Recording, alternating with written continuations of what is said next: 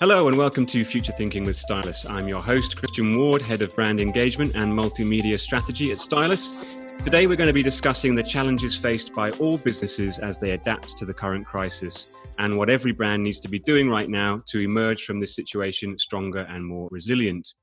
To discuss this with me, I'm joined by Kevin McCullagh, founder of product strategy consultancy Plan, which helps companies like Ford, Airbus, and Samsung navigate the early stages of product and service innovation.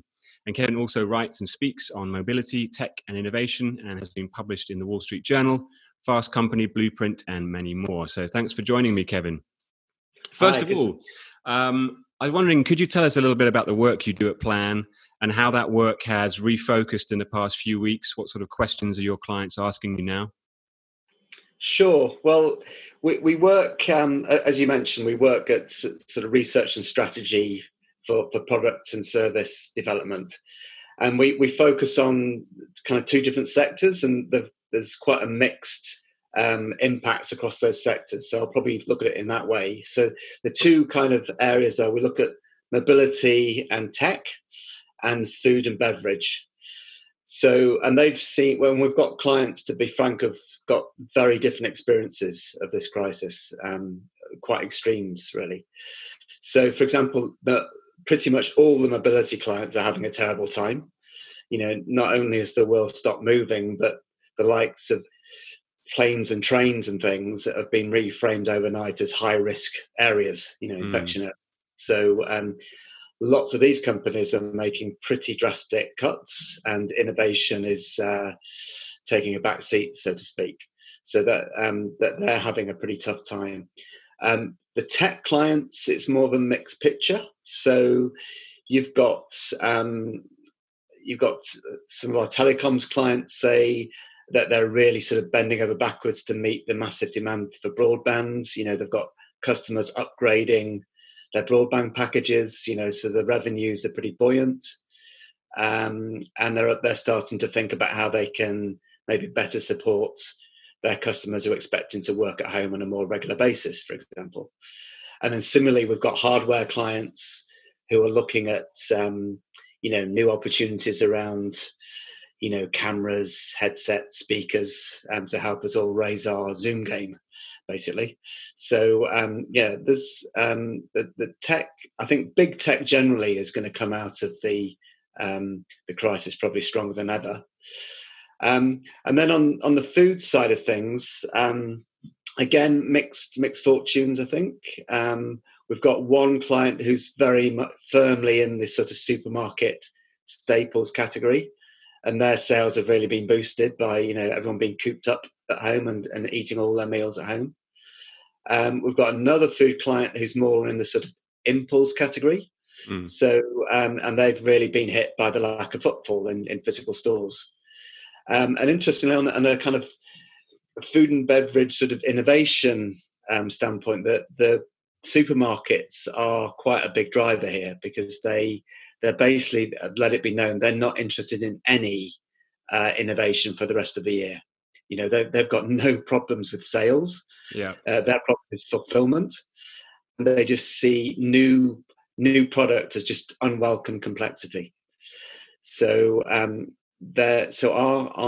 sort of F&B clients are kind of prioritizing more sort of mid to long term initiatives, like hitting their sort of 2025 sustainability targets and things. Right. So it's a pretty mixed picture with different dynamics going on, to be honest. So with that mixed picture, I mean, I guess they're all asking you for different sorts of advice. I mean, is there an overall sort of general theme that's emerging from this? I mean, I assume there is something of a pessimistic perspective, perhaps, or is that wrong? Well, it kind of depends. If you're talking to, we've got some clients that are 20-30% up on sales. So they're feeling sort of slightly guilty about it, but that they're having the best quarter they've ever had, sort of thing. And then you've got others who are literally laying off thousands of workers. So it does really cut to quite different extremes, really. So there's a post that you put up on LinkedIn recently about this issue of innovate or not during this crisis, and also how to sort of create a resilience after the situation has resolved itself. And in that article, you make a distinction between the accelerated changes, things that are trends that are being accelerated during this period, and more fundamental changes. I wonder if you could give a sort of example of what you mean by both of those. Yeah, well, I guess it is clear if I talk about the three types of trends I talked about, because you've got certain trends. You've got three types really. You've got the temporary. I call the temporary trends, the sort of during, or DC as I call it in the article, that are essentially blips that will return to steady state of before the crisis. And then you've got two types of more permanent shifts. And those two types of permanent shifts are the accelerated trends and then the new trends. So if I give you an example of each. So with the temporary trends, we were just talking about this earlier, that you've got something like the drop in podcast consumption, which I hear is now starting to recover, but that really dipped to begin with, because things like listening to podcasts on your commute to work or listening to podcasts in the gym, two key use cases, a lot less of that was happening. But you'd expect that to sort of rebound to the kind of trajectory that was set, before Corona. So that would be an example of a temporary trend. And I think that also raises the issue that lots of things will revert back to before Corona kind of trajectories and states. So, there's a lot of talk about everything's going to change. I think it's quite important for people to kind of step back and start making distinctions between things that will revert, if you like, those temporary trends that will revert to pretty much continuities with the past, and things that will really change. And I think an interesting one there is, if you look historically at the impact on air travel after two big previous shocks. So if you look at 9/11, if you look at global number of flights, in the year after 9/11, it basically plateaued. It hardly dipped, and then it climbed. And in the decade after 9/11, I think air travel pretty much doubled. And so in the middle of a crisis, you can kind of see lots of change, and you can maybe over-exaggerate how permanent that change can be. And another example would be, a more up-to-date example would be cruise liners. So you had I think it was called the Diamond Princess, the cruise line was quarantined off Japan. Sort of some of the early sort of shock horror headlines of this, this infection hotspot. And already, I find this amazing personally, but already bookings for 2021 in cruise liners are 40% up on bookings for 2019. Wow. So, we shouldn't overestimate the amount of change. I think that would be one thing to say. But anyway, onto the two trends that I think you're referring to, the two types. We start with accelerated, and I think that's the most important type of trend. So that's basically pre-existing trends, you could call them BC trends, before Corona trends, that have just been given a massive boost by the crisis. So the obvious example is the Zoom boom. The home working. People have been home working and using Zoom for quite a while, and other products are available. But there's been a massive uptake, if you like, of those, and that's well understood. But I think another parallel example would be the massive boost in telemedicine. So that's virtual visits of doctors, if you like, to their patients. And that's been, I can remember some of the first futurology books I read in the 80s were talking about telemedicine. It's a really old concept, and it's just kind of it's just stayed in the margins, and in pretty much overnight, I've seen there's a quote in the article of a doctor saying he's done more telemedicine visits in one day than he'd done in the previous year. Wow. So and what's interesting about that is it's got over all sorts of barriers, behavioural barriers and attitudes barriers, both on the sides of the doctor and the patient, but also, interestingly, governments have swept away sort of legislation as well around. Because I think in the US, I don't think insurers. I'm not totally sure about this, but I don't think medical insurers would insure or pay for a virtual kind of consultation, for example, and that's been swept out the way very, very quickly. So that's a great example of something that's where 10, 20 decades of progress, if you like, have been compressed into 2 weeks. So that's an example of an accelerated trend. And then you've got the kind of brand new trends, the trends that weren't really existent before Corona.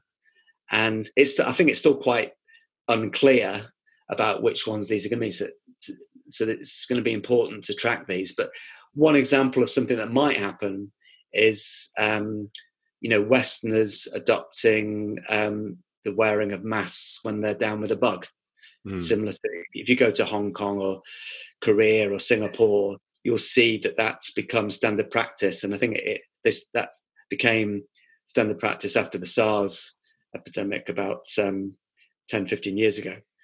So that, I'm not saying that will happen, but it might happen. And that would be an example of something that wasn't really existent at all. And, the crisis did bring that in. And I think another example from the tech sector is non-touch shared interfaces.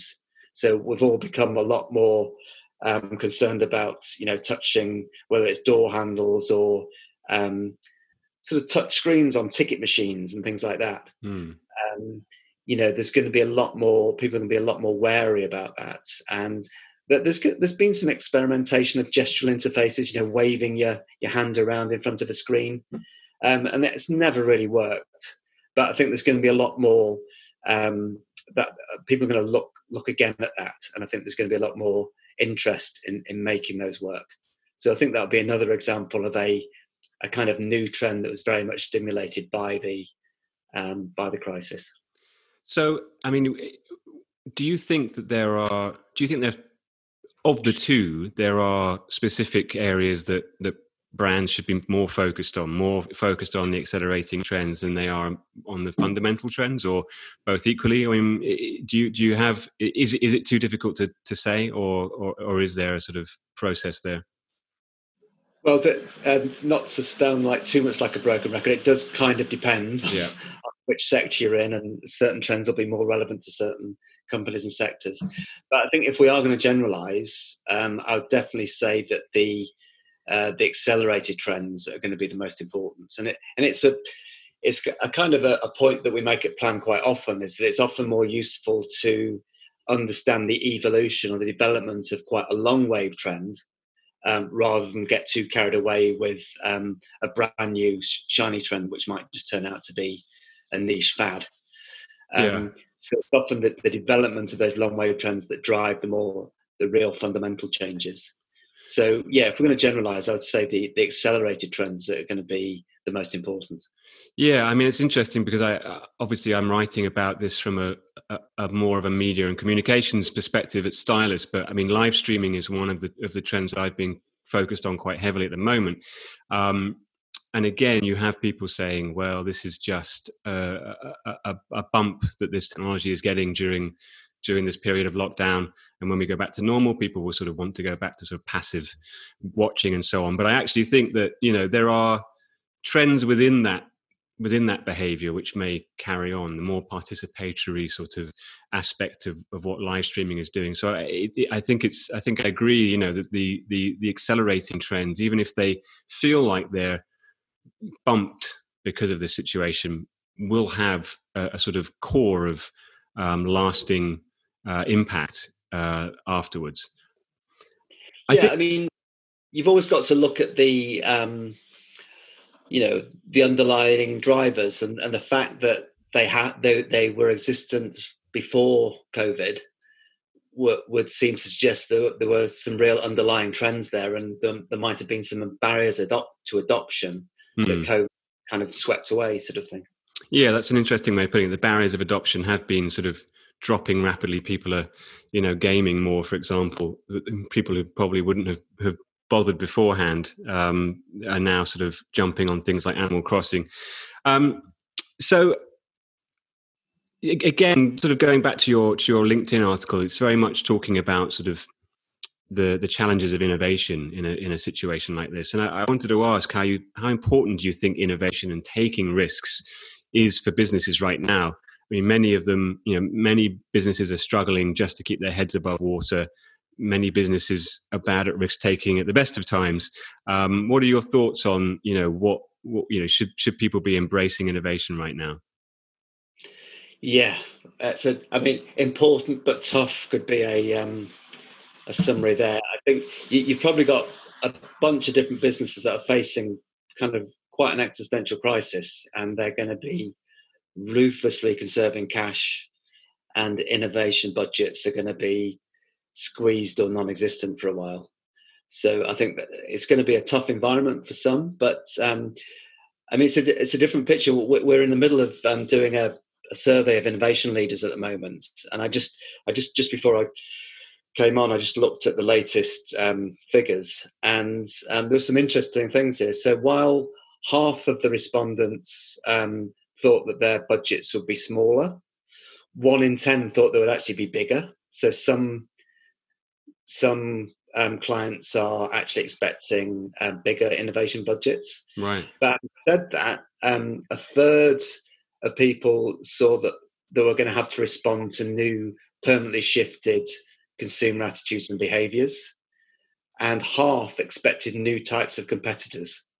So that would suggest that if they don't innovate, they're going to be overtaken by new competitors. And I think that's an interesting and very salient thing to kind of consider, is that we're obviously in a time of massive disruption, but if we think of it classically as an industry disruption in the Clayton Christensen kind of sense, that's kind of defined by the shaking up of the competitive landscape. The competitive rules changing in some way, which gives the chance for new competitors to leapfrog incumbents.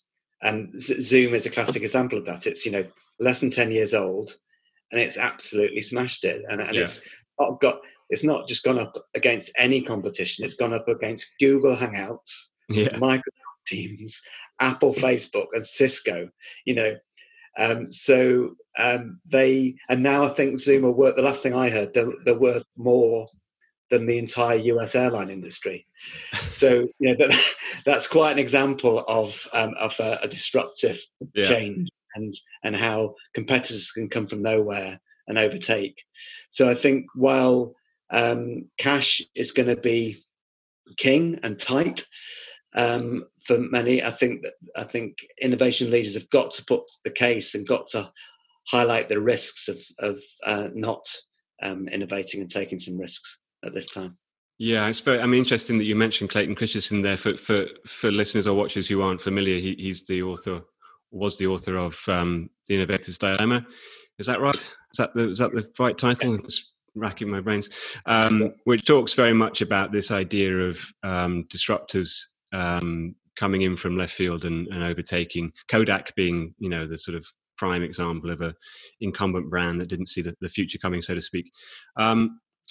So, this leads quite well into my next question, really, which is thinking a bit further ahead. What can businesses do to protect themselves against future shocks of this magnitude? If more are coming down the line, which it appears that they probably will be.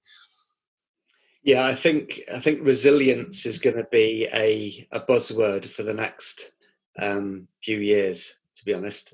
And I think that'll mean different things to different people and different businesses. But I think a few examples would be some more obvious than others. But I think one of the more obvious ones is just upskilling and equipping their people to work at home more productively.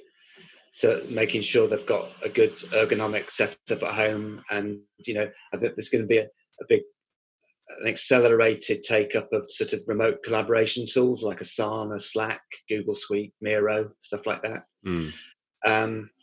I think that also, another thing that came up in the survey that we're doing is that a third of the innovation leaders that responded agreed with the statement, my team's capabilities aren't aligned with the new challenges. So I think there's going to be quite a lot of training needs to be done. Yeah. And then on the more sort of operational side, there's going to be quite a push, I think, to sort of simplify, shorten, and diversify supply chains. So, I think there's people have felt quite stung by just how quickly supply chains sort of began to dry up, and probably a bit of a sense of an over-reliance on complex supply chains and over-reliance on China, maybe. So I think we're going to hear a lot more talk about, self-reliance, not self-reliance, but, a bit more sourcing locally, or at least nearer than China, particularly for sort of more critical sectors like food and medical supplies. I think there'll be probably a bit more rhetoric about that than the actual reality, because I think it'll be very hard to do. The global economy is far too interdependent. But I think there'll definitely be building in more capacity, more sort of holding more stock and things like that, to make their supply chains more resilient. So I think there'll be lots of different ways of making companies more resilient, but there'll be a few examples. So we've talked sort of mainly here about the impact on businesses. I wonder if we could sort of finish with thinking about the consumer and how open they are to experiment with new consumption behaviors, and what sort of behaviors that you think might stick around in the long term. Okay, well, again, I think it's one of the things that I think is really interesting about this whole crisis is that it's kind of, the concept, the Overton window. It's the acceptable things that you can discuss and do, and I think that the Overton window has really widened in this crisis. So I think some things that might have been seen as just not even something you wouldn't consider, and now on the table, at least for considering. So I think that's something. So I think the whole how people work is an obvious one. To what extent people actually need, and particularly we're going to see some things are going to be driven by economics. I mean, people are talking about this being the sharpest economic decline since the 1920s, even worse than the Second World War. So I think that's going to put lots of financial pressure on big sections of society. So, for example, when people have been managing to stay fit, in the park or in front of Joe Wicks, do they need that gym membership? When money's tight. I think that's an example. So we shouldn't underestimate the effects of quite a protracted recession on behaviours, rather than just the experience that people have had over the last month or so. But I think there's, I think in terms of how consumers, and I think I mentioned before that I think a third of our respondents expected consumer attitudes and behaviours to change. So but companies are already sort of tooling up to respond to that. And I think there's a nice quote that I saw recently from Rahm Emanuel. I'm not a big fan of him particularly, but I like the quote. He's the ex-right-hand man of Obama, and he was talking about the last economic crisis in 2008, just before Obama took power. And there was a quote, he said that you should never let a crisis go to waste. And what I mean by that, there's an opportunity to do things that you could not do before. And I think that'll be the case both on the consumer side of things, but also on the business side of things. That's things that you just wouldn't have considered doing before are now on the table. And I think that's the exciting thing to a certain extent. And I think that's what's going to lead to quite a lot of disruption, I think, because the rules are changing. And I haven't got lots of specific examples for you, but I think just generally the context is a lot more fluid going forward, and lots of things that were cast in stone before are now shattered, and people are thinking very, very differently. So I think we could probably see, we might look back in 3 or 4 years' time on this period and see quite a massive explosion of innovation happening, which is hard to see right now, but I think we could look back and see that. Well, that's great. It's a very inspiring way to look at it, and a nice sort of positive way to end. Thank you very much, Kevin McCullagh, for joining me, and thank you for listening or watching if you are watching. Please join us next time for more Future Thinking from Stylus, and stay safe. Thank you. You've been listening to Future Thinking from Stylus, the show where our analysts, alongside industry thought leaders, unpack the big trends that you need to know about. Find out more about what the future holds for your business at stylus.com. And if you like what you heard today, make sure you subscribe to Future Thinking in iTunes or Spotify or wherever you get your podcasts to hear new episodes as soon as they're available.